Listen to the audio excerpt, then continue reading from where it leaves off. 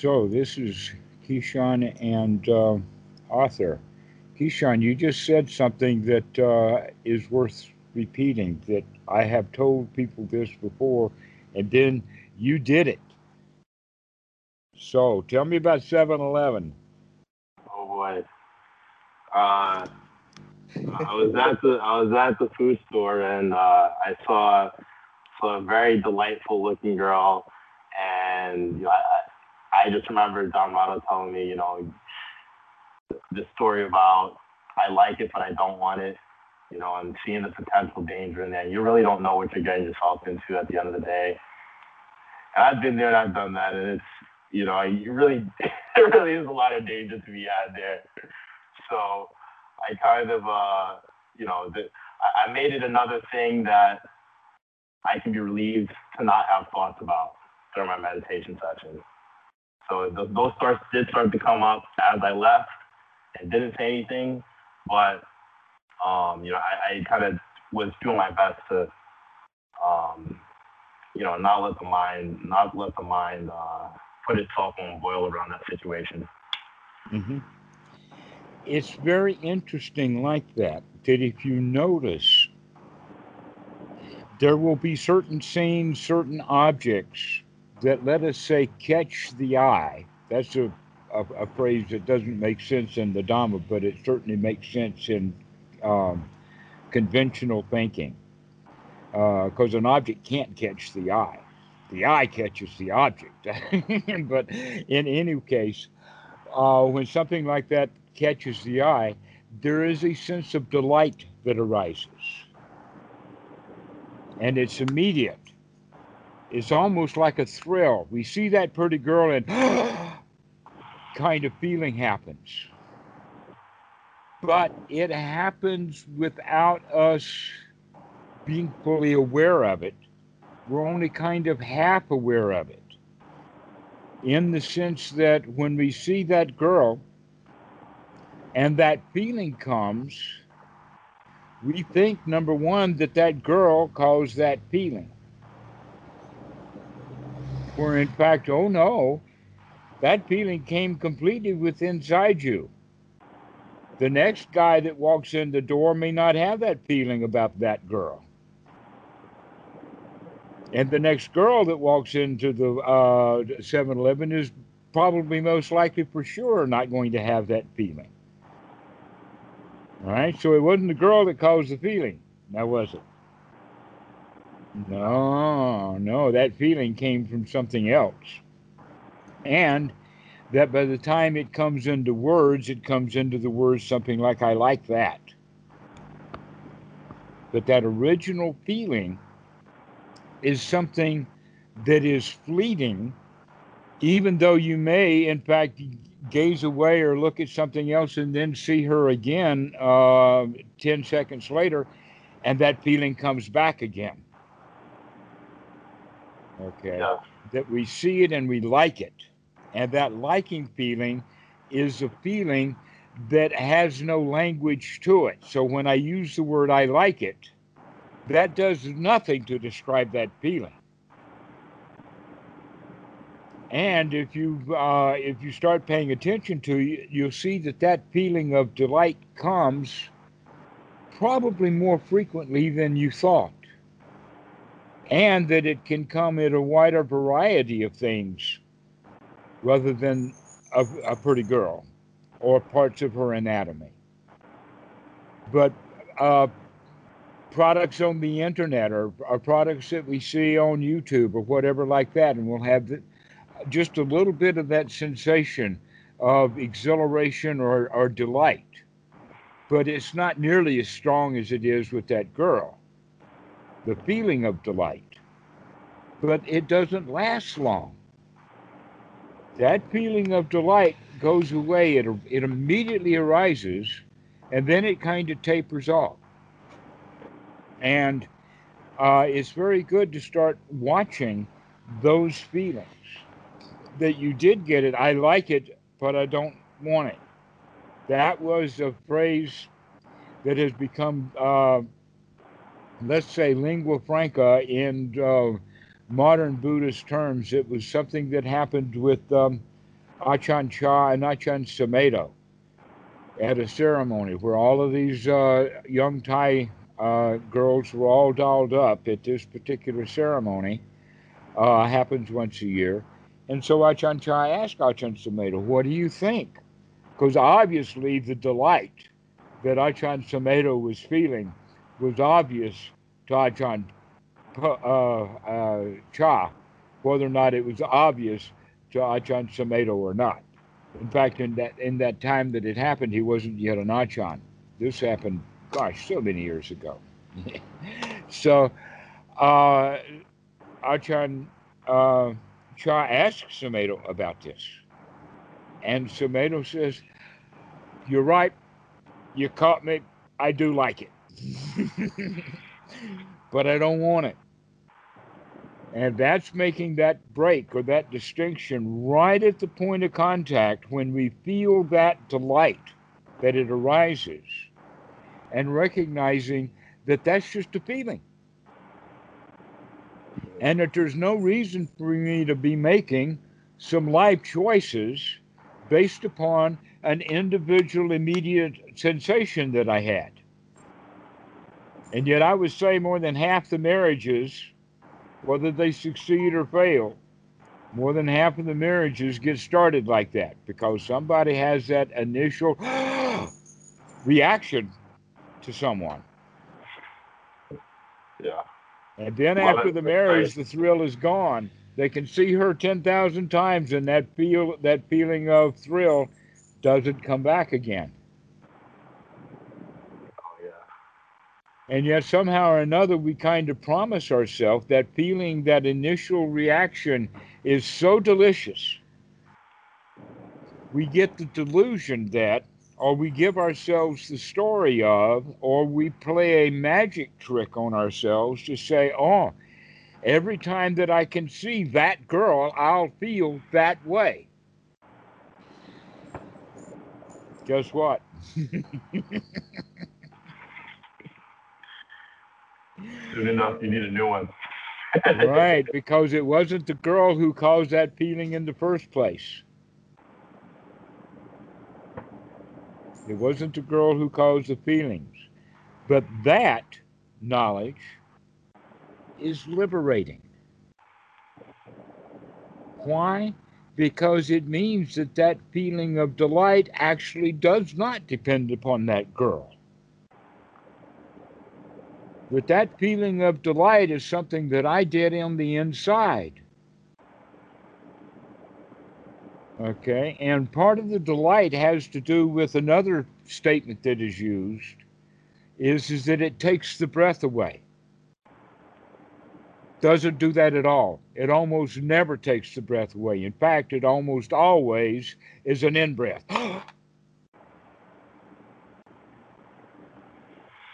And did we say that it takes the breath away? Because that's the feeling that then forces that in breath. And all of this stuff happens within a second. And so I'm inviting you both to start watching for these instantaneous delights that come to you throughout the day and from time to time, and notice your reaction to them. In other words, use that as a wake up call. This is going to be put on the to do list of those moments when things feel really delightful. Because that's a very dangerous moment. I mean, there have been more babies born because of that one little instant of delight than any other singular cause that I know of. It is, in fact, that what's driving the human race is that little feeling of delight that we want to reimagine, reinvigorate, get that sensation of, and I have to express it by taking an in breath. There's no words for it. If you've got words for this feeling, please let me know so that I can put words to it and give it to the other students. But other than that, it's got no word to it other than descriptive.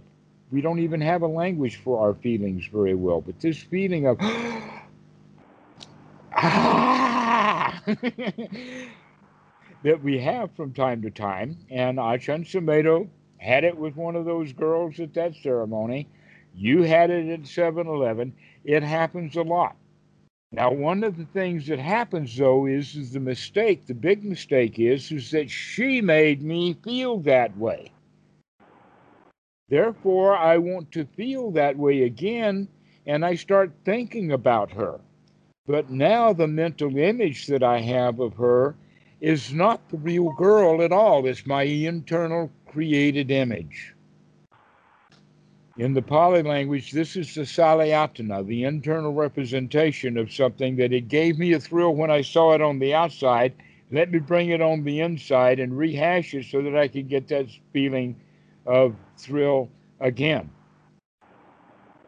But we're still making the basic mistake is that it was the girl who caused me to feel this way. Therefore, it's the memory of the girl that makes me feel this way when I remember her. But the real girl is something quite different than this girl that I've made up in my mind from an initial image that has a feeling of delight with it. And so you can see, in fact, Keyshawn, how much happened with you in that one moment of that feeling of delight, liking it, and then rehashing the dangers in it, and recognizing I like it, but I don't want it, because now you're looking at the other side of it, the escape. Yeah, yeah. It's Right. So funny. we have. Go It's ahead. it's funny because this is not like it's the first. Well, obviously not the first time it's happened, but since we had the conversation, it's not the first time that it happened. But I've been able to sort of I would say kick the other situations away a lot easier. But this one was like very, very hard to kick. I would say in this situation. So that's why I brought it up. But yeah, Yes.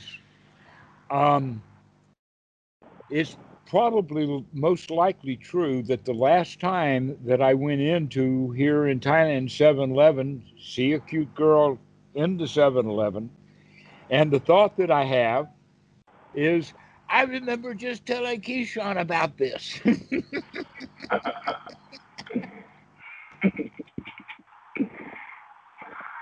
That feeling of delight that comes, that we don't recognize that was internally created and can be worked with and manipulated on the inside, that we can begin to um, work with these feelings. That this feeling of delight that we look for, we have been told in our culture, can only come from the outside. You have to buy that car in order to, if you got that feeling of delight when you saw that magazine or you saw the car on the showroom floor, you think again that it was the car that gave you that delight, right? And so that's what the designer was doing when he designed that car. Was he saying, what kind of curves can I put into this car that's going to give those guys the sense of delight so that they'll buy this hunk of junk? And so we can recognize that we were manipulated in advance for that. But never mind that I feel that feeling of delight, because I know now that it is not that car that gave me that feeling of delight, but that it's certain shapes and sizes and things like that that come together that give that sense of delight. But it all comes from within inside the mind, and none of it comes from the car or from the girl or from anything else. That sense of delight is manufactured on the inside, and that when we were really, really little kids, we had that feeling a lot. That's why kids are going around screaming and yelling and running, and you should see the parade of kids through the house here, every one of them carrying a cell phone, and they play games together.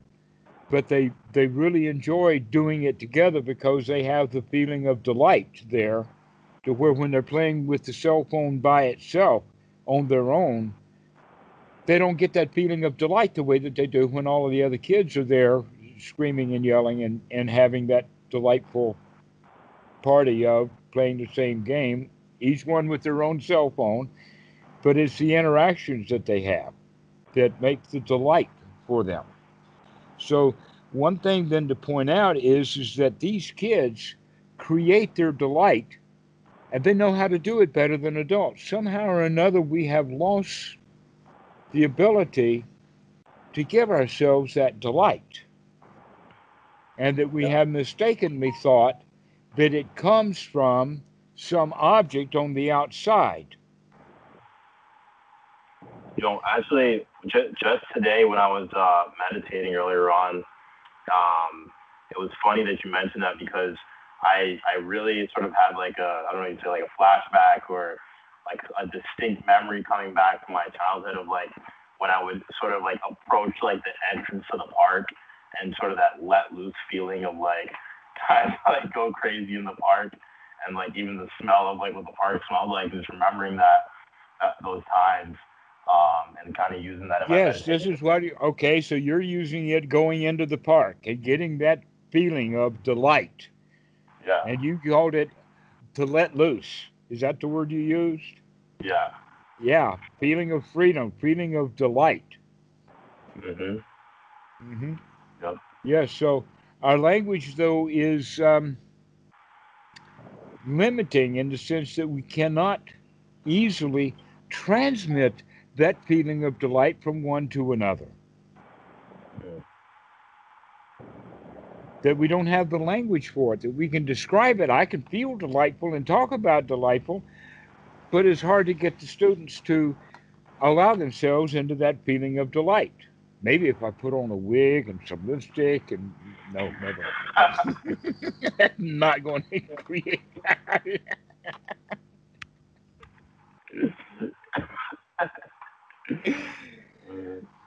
So, this feeling of delight is something that we long for, we look for, we search for, without recognizing that, hey, we can have that anytime we want to.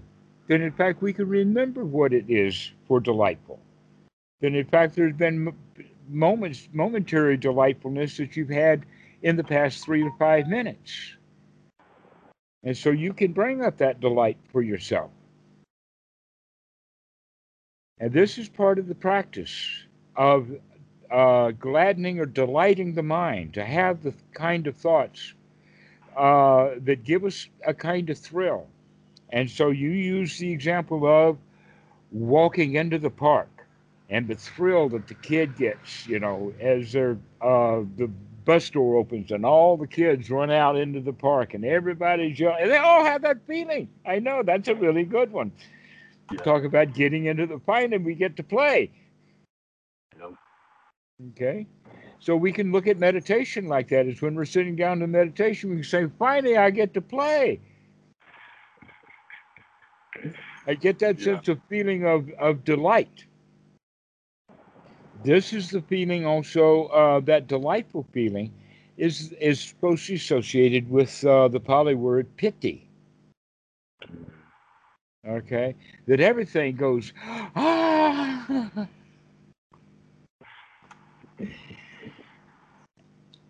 And this takes a bit of practice, but it is actually quite possible for you to do it.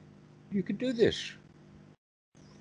And by being able to do it and know that you can do it, that gives, let us say, the permission to feel really good a lot more of the time.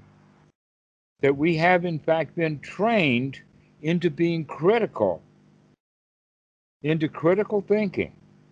Now, the critical thinking is basically, I like this, I don't like that, this is good, this is bad, this is up, this is down, back and forth like that. This is exactly the entire teachings of the story of Adam and Eve. Bhikkhu Buddhadasa read that in the Bible, and without any Christian input or any influence at all from any modern religious, just reading that story, and he gets it. Because the story of Adam and Eve is not about the aspects of the story like talking snakes and was it an apple and the girl bit it first and she talked the guy into doing it and they were thrown out of the Garden of Eden. These are not any of the issues that need to be looked at, but rather, what do they mean by the fruit? They ate of the fruit of the knowledge, or the tree of the knowledge of good and evil, which means that, in this case, the word fruit means the result. What is the result? The result of our actions, and our actions in this case is the critical mind of thinking this is good and this is bad. And when we have that idea, this is good and this is bad, that we then apply to our environment that is by in and of itself a natural paradise. I live in a paradise here until I become critical of it. And then it's not a paradise anymore. Garden of Eden is a Garden of Eden, but it was only a paradise so long as Adam and Eve were not critical of the place. But once they become critical, once they become judgmental, once they say this is good and this is bad, this is good, this is evil, right and wrong, that is the critical mind, and it poisons everything. So the fruit is going to be poisoned fruit. And one of the things that it poisons is our paradise. You're already naturally in paradise. But we have been trained in this critical mindset. And we need to change that mindset into the nurturing mindset. And when we change it to that nurturing mindset, that almost gives us permission then to go into a state of delight so that we can be delighted and have the feelings of delight. Because we are taken care of. Everything is good. And we do it with, in this case, with also the feeling of being a winner. Um, Going into the park had the kind of the feeling of delight as if some magnificent gift was given to you, and that magnificent gift was given to you not because of something that you've done in the past, but because you were already okay. You're a kid going into the park, right? That's all it took. And yet, with the critical mind, we've got some sort of adult standing at the gate of the park saying, "Are you okay or not? Did you brush your teeth?" You know, the whole 9 yards. Critical, critical. And so now, when the kid gets in, if he does get in, having to go through this critical period, now he's lost the delight. Now the park is no longer a paradise. Now he's had to do something to get in, rather than it was a natural, freely given gift. And that's the Dhamma. The Dhamma is a natural, freely given gift. And when you get it, we become delighted with it. And so this feeling of delight is a natural outcome of the practice of Anapanasati. And that we need to watch throughout the day when we do have those feelings of delight. An example of that feeling of delight is as the food is delivered, before you ever take the first taste of it, and you see it, and you know that you like this food, and you have that feeling of delight. And maybe you take that first spoonful or that first bite of it, and you have that feeling of delight of how good this food is. But that feeling is gone by the end of the meal. And we don't regain that feeling of delight. It goes away. Okay. So, but I'm pointing out that we do have that sensation of that feeling of delight often throughout the day. The Buddha, or excuse me, Bhikkhu Buddhadasa would actually refer to this as a little nibbana moment, where we just relax or we just take delight in something and we lose ourselves in it. And so start waking up to these, start noticing them throughout the day. Recognize for yourself, oh, yeah, this is good. And then you can start incorporating those throughout, uh, from the things that happen throughout the day. You can incorporate those into your actual anapanasati practice. You can reflect, 15 minutes ago, I was really delighted when I saw that thingy bob. And so I can think about that thingy bob again and recreate that feeling of delight. And then you can say, hey, I can do that feeling of delight. Now you can create a feeling of delight based upon the knowledge that you can create delight for yourself. Okay? So this is the way that we practice anapanasati. Is that we're looking for that sensation or the feeling of delight, the very thing that happens by happenstance when all the conditions are correct in the real world. And we then make the mistake that, oh, it was because of the conditions, it was because of that girl or whatever like that. Where in fact, no, the conditions were right in here. And so we can recreate those right conditions to bring all of those factors together so that we can recreate that sense of delight. So it's okay to go into the memory to pull up delightful things.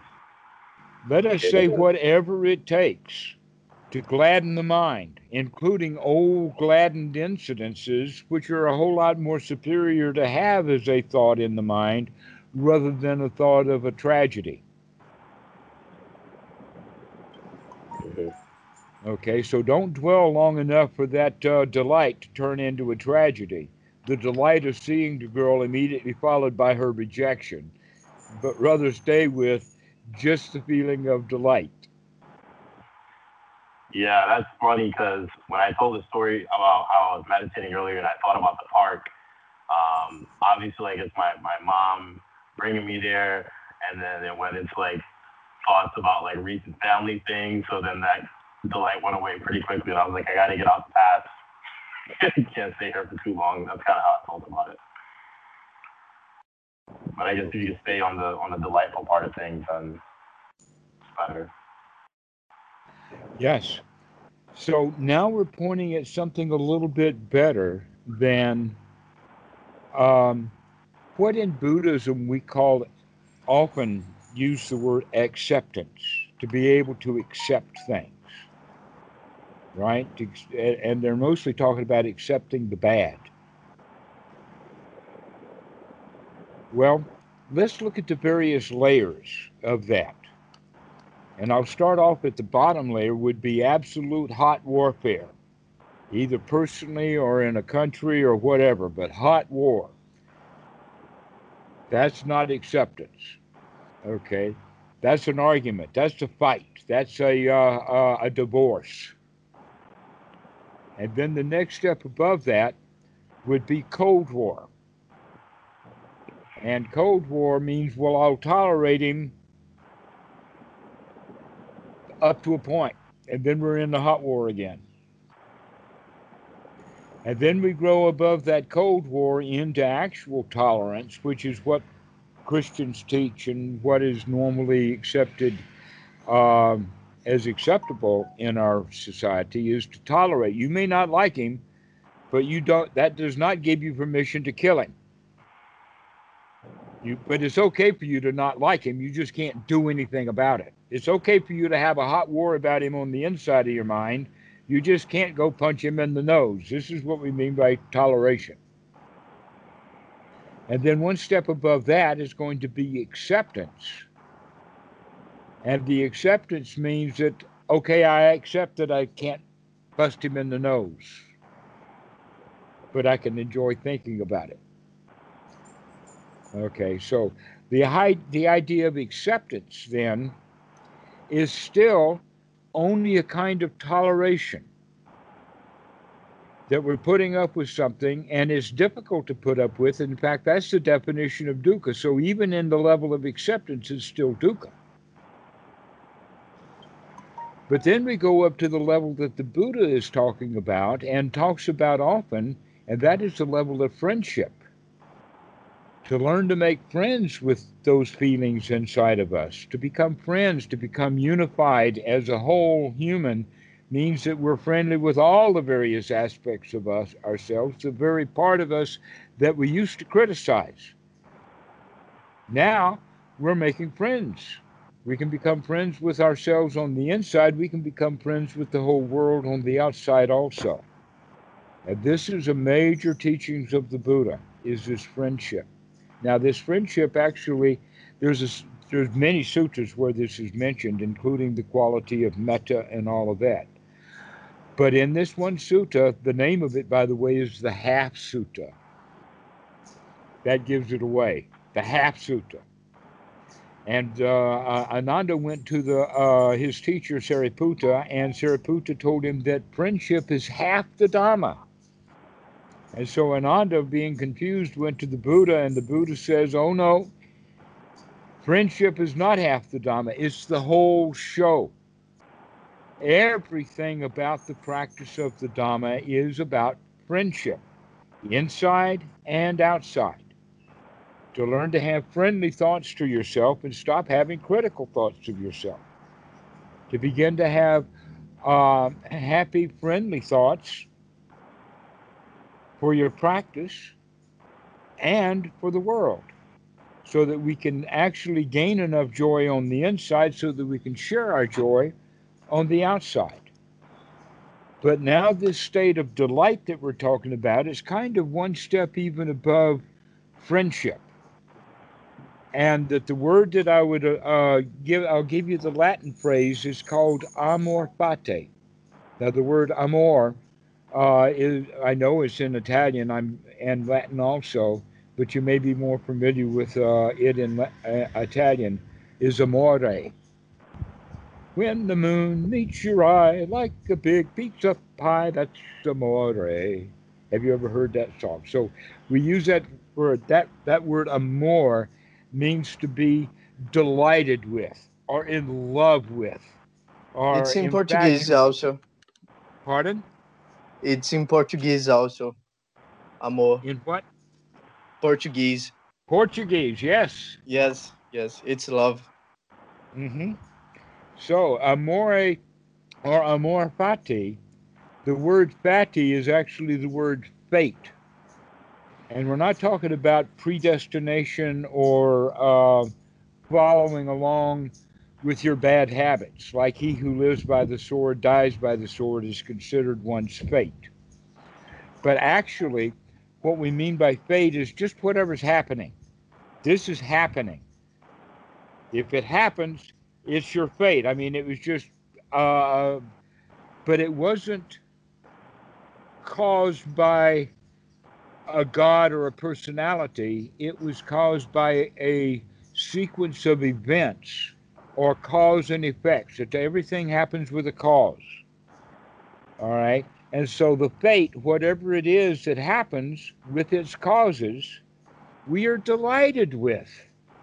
We become delighted with or in love with whatever's happening. So this is a way of practicing the Dhamma to become delighted with everything, not just acceptance, but joyfully accepting. Yeah, I like that too. Wow, what a nice one that is. And develop that feeling of delight, to become delighted with everything. And then you'll have that feeling of delight quite often. So if you could just, so is the practice then to just recall the feeling of delight, like sort of bring it up whenever you can, essentially, Hmm. Yes. whenever you I can remember. remember one of the feelings of delight that I have from a child was there was a local uh, store. It was in a neighborhood, but they allowed it. And all this lady had was ice cream that she made in her home. And that this lady had a particular lime ice cream that I liked when I was 4 or 5 years old. And I can remember going to that store over and over again and getting that lime ice cream, and it was really delightful.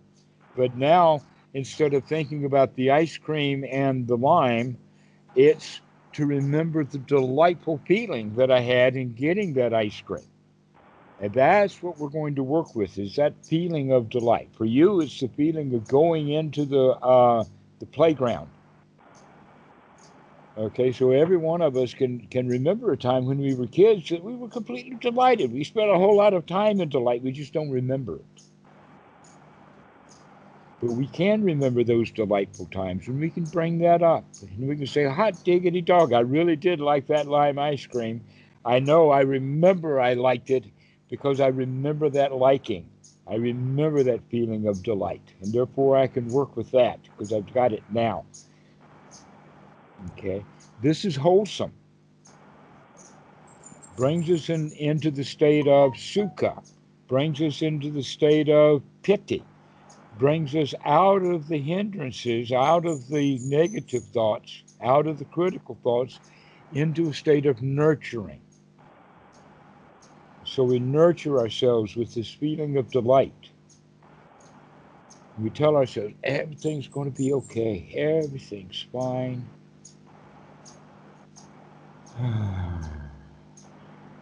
And we add the breath to that. Okay, so this is actually the way that we practice. And as we continue to practice this way, we get better at it. These are skills to be developed. Even being delightful is a skill. Or, as I used to say a long time ago, happiness is a skill to be developed. Joy is a skill to be developed. And this is exactly the way to do it, is to remember that you have had joy in your past. Why not have some now? Why think about that email I've got to write that lawyer? Or why think about that payment I've got to make?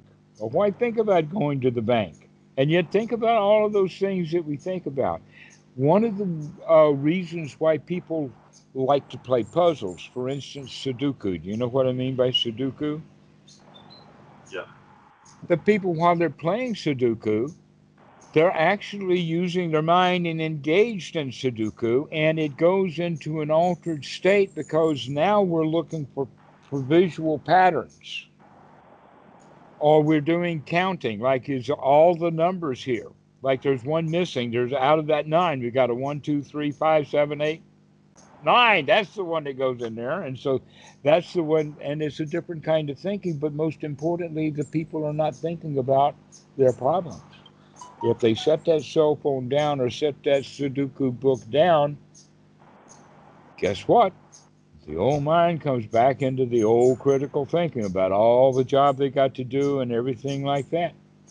But if the student can play a game of Sudoku and empty his mind of the hindrances, in fact, we get a great feeling of delight when we figure that game out. Especially if we can, be number one. My easy games used to be at 3 minutes. Now I've got one down to 2 minutes and 9 seconds. That kind of feeling. Yeah, can do this because it's actually that delightful feeling is associated with the feelings of success.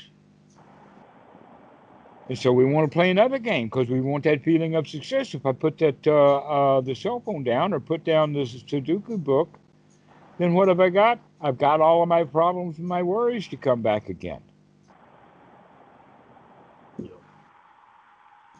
So that's what. But we let's say, well, instead of trying to use Sudoku as a distraction to keep my mind off of my worries, why don't I develop the skill? The very skills that I use for Sudoku, I can use now, except that instead of plugging numbers in, I can plug feelings in. Yeah. I can investigate the moment. I can really enjoy what's happening now. And so this is a way of looking at we don't have to have a mind full of worries all the time. And most people will look for distractions of entertainment or game playing or whatever like that to get our minds off the fact that we're bored shitless. Bad day yesterday and a bad day tomorrow, and we probably will have a bad day next week. Let Yeah. me get my mind off of my worries. Yes. The answer is yeah, let's do that. Let's really get our mind off of our worries. Let's learn how to figure out how to keep the mind in a good state. because I can, in fact, worry myself to death.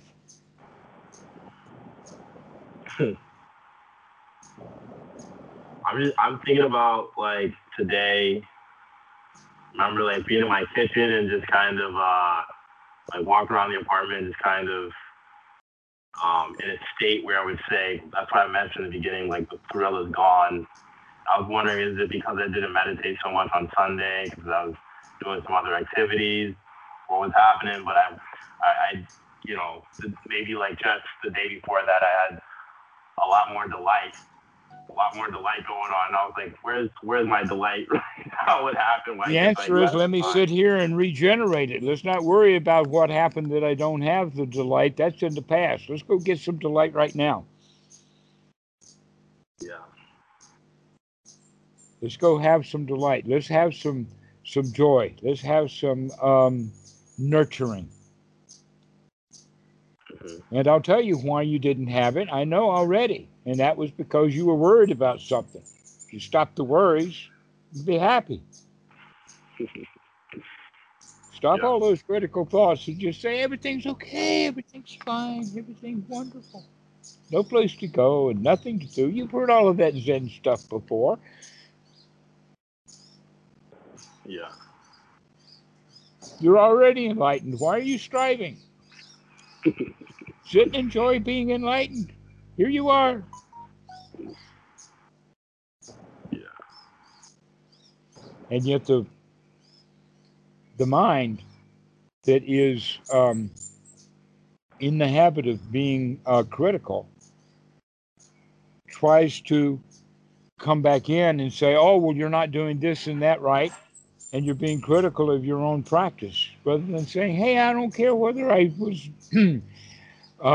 critical and unhappy and didn't have any delight before. Right now, I can have it. Right now, I can do it. I remember. Wakey, wakey. Yeah. And then we can take a deep breath and come right out of those miseries and out of those worries and have a nice moment. And then we want to start being on guard to make sure that we keep that nice moment rather than letting the hindrances come back. So, what we're talking about today, even though we use the quality of the delightful moment of that seeing something delightful, we're actually going back and talking about the same old practice.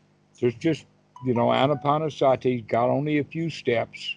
I know it sounds like a handful in the beginning, but really it's not a hard practice to do. We just have to keep doing it and keep doing it and keep doing it and keep doing it because we've gotten ourselves in such a bad habit of being critical. Yeah. And eventually you keep practicing like that and you'll tip the scale and then you'll spend more time or your default position will be in delight rather than in critical mind.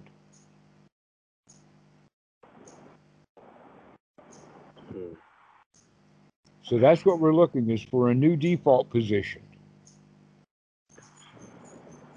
Yeah. The default position is, hey, this is so nice.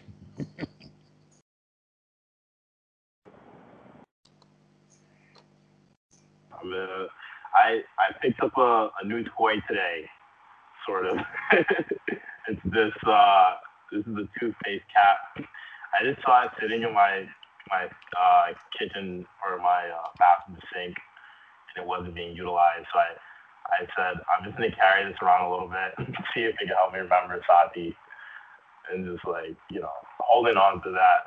I think you remember you told me like hold like some keys or something like that to help you remember a little bit. You know, it's a little helpful. Well, Arthur, you have been kind of quiet in this call. Do you Yes, have anything you want to add to it? yes, of course. I was trying to like first to see the very perspective of what it's like to like pay attention in third person way, because it's the first call I partake that we split the conversation, and it's actually a different way of hearing the same thing if you hear it in non-implicated way of listening. So while you guys were talking, I was like trying to pick up new perspectives about anapanasati in general, that I would not have picked it if was direct conversation. Uh, but a few doubts have arisen at the same time while I was listening, because if I try to think, for instance, in delightful memory, it's preferable, I think, that it's not a memory of like sensual desire, right? It should be something like more directed to the kind of memory Keyshawn brought, like of the I park. agree completely. Okay, that's an important point. But if you think about even the words that you used, Mm, that gives a clue. You use the word desire. yes. Okay, desire is the longing or the clinging after the feeling. So we Mm, have to actually back up okay, to the in essence. time from the desire into the actual initial feeling. Just when that, just when it contacts us, Yes. because once it's sensual desire, the desire means I want it, as opposed to look at the momentary, the instantaneous feeling that I got that Mm-hmm. gave rise to that desire. Yes. Okay, so pay close attention to it Mm, because it's very fleeting, and it ignorantly grows into desire very quickly. yes. And at the same time, I think that let's say I'm doing my practice. I have a good developed feeling of sukha and feelings of joy and metta arising all over Mhm. me. At the same time, I get these feelings and I get more absorbed into them. Um, that kind of thinking never arises within the practice itself. It only arises when I'm out of it. But I think, how should I go about, like, the how should I gain wisdom if I am trying to absorb myself? Like, how generating more joy, although it's a very good thing, will generate a direct perception um, in things like anatta or impermanence or dukkha itself. Well, you can talk about those aspects and other aspects of the Buddha's teaching, uh, and there's different ways of doing it. One would be with confusion, or the other one would be with the sense of I've got it. Anatta, yeah, I got it. I got it. Yes, I know what yes, that means. Right. Dukkha, yeah, dukkha, dukkha everywhere. I see that stuff now. Okay. That's the way of looking at it is rather than dukkha, dukkha, dukkha, or I don't know what it means, So we can add confusion, but what we're going to add instead is the delight in the knowledge that this stuff is really valuable. This is really wholesome stuff. And so yes. thinking about the Dhamma that way is actually quite wholesome. Hmm. But That the at the Dhamma same time, actually is wholesome. And so yes, thinking about it and doing it with the intention that you're going to really enjoy uh, your sitting in meditation. That I yes, really like this third noble truth. Let me look at the third noble truth again. yes. You had another question? Or are you about to say something? Go ahead. No, yes. It's because it's kind of tricky, right? I mean, we're talking about like different degrees of perception about a specific feeling. So we have to Mhm. be very fast to like catch various degrees of delight. So when we see like a pretty girl, it's up there. It's very easy to spot. But if it's something very minimal, we have to pay very close attention to it.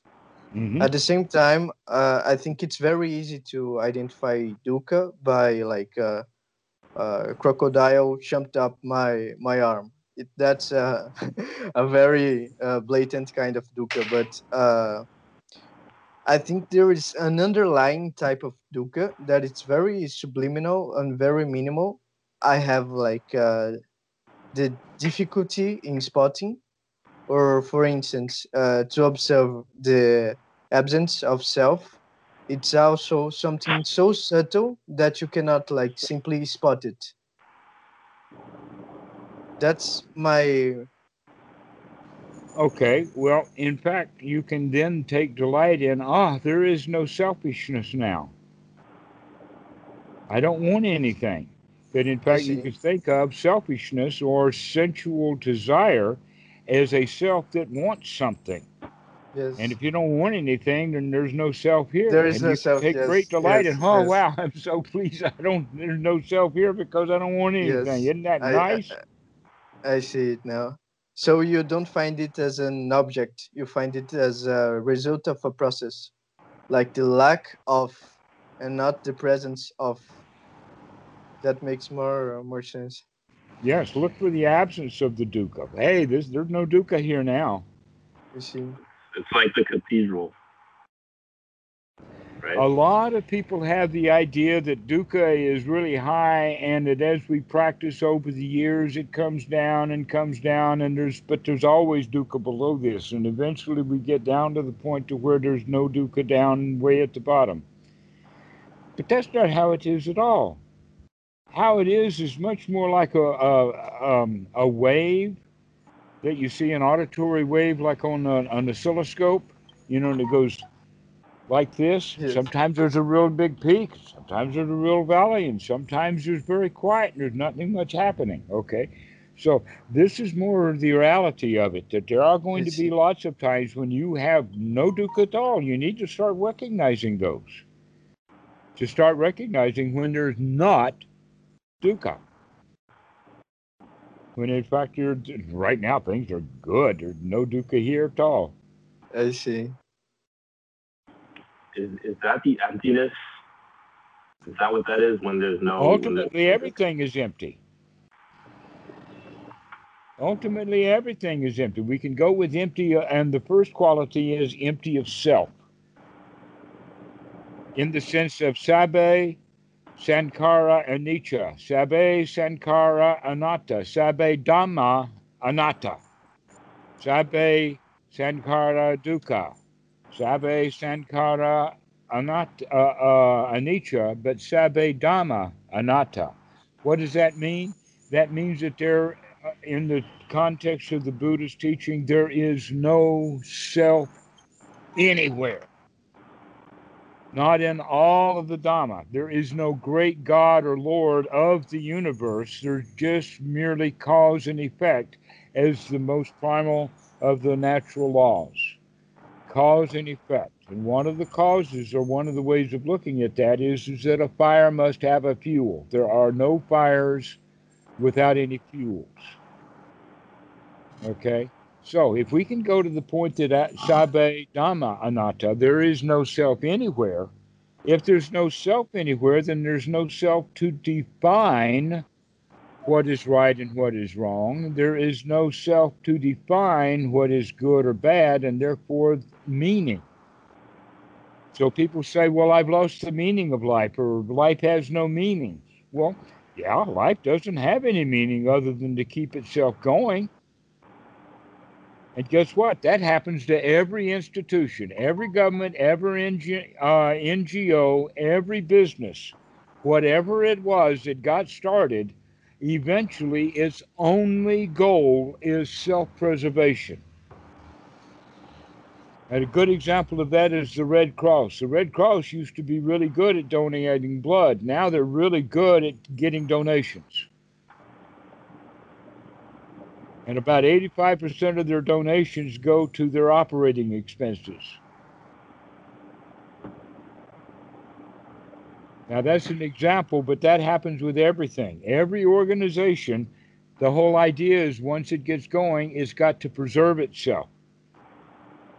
So, getting it going is the nurturing phase, and then keeping it going is the critical phase.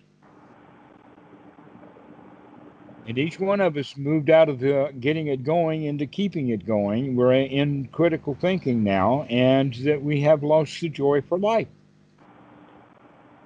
And we're afraid to die instead of enjoying living. Isn't that amazing? We all cling so solidly to life, and yet we don't enjoy it, but we sure will miss it if it's gone, and we know that it's gone, and so we cling to its existence, but we don't even allow ourselves to enjoy it while we've got it. Why do we do that? I don't know, but self preservation is a mighty powerful instinct. Mighty But powerful instinct to just I, instinctually try to preserve. we do that with a lot of things. Like you miss things, like you take things for granted when you have them, and then when you lose them, you really miss it. Like, you know, Hmm. You'll miss me when I'm gone. you know And that. everything says that. My mouse says that, the laptop says that, even the door says that.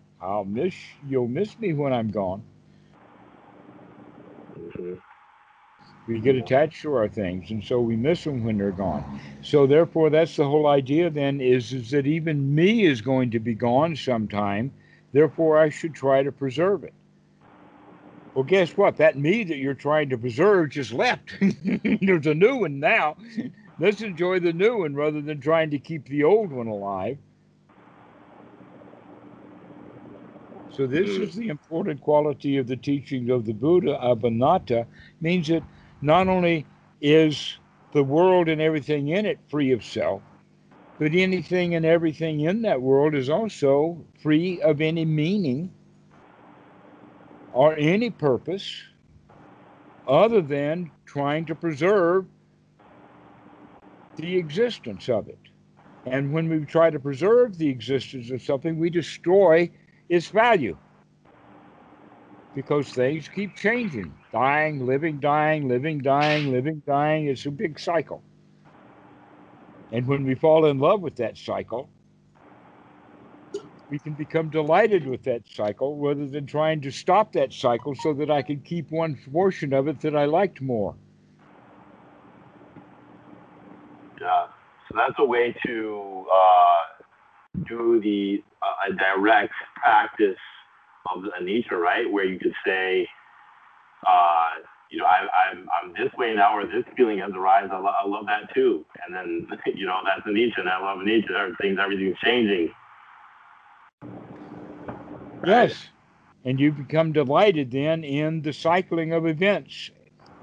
That's when amor fati, whatever fate comes, whatever happens, whatever happens next, hey, I like that too. Yeah. But Wow. most of us are in that critical mind and we say, well, I like that part of the cycle, but I don't like the uphill. I like the downhill, but I don't like the uphill. Let's stop the cycle. Well, if you stop the cycle, if you stop the uphill climb, you're going to not be able to do a downhill journey anymore. Yeah. You can't coast downhill if you don't climb the hill. That's gonna be my new practice, man. More bhakti. I like it. Hmm. But when we fall in love with the whole cycle, then we're in a state of delight, Yeah. knowing that things are going to change. They're going to live and die and live and die, and ain't that nice?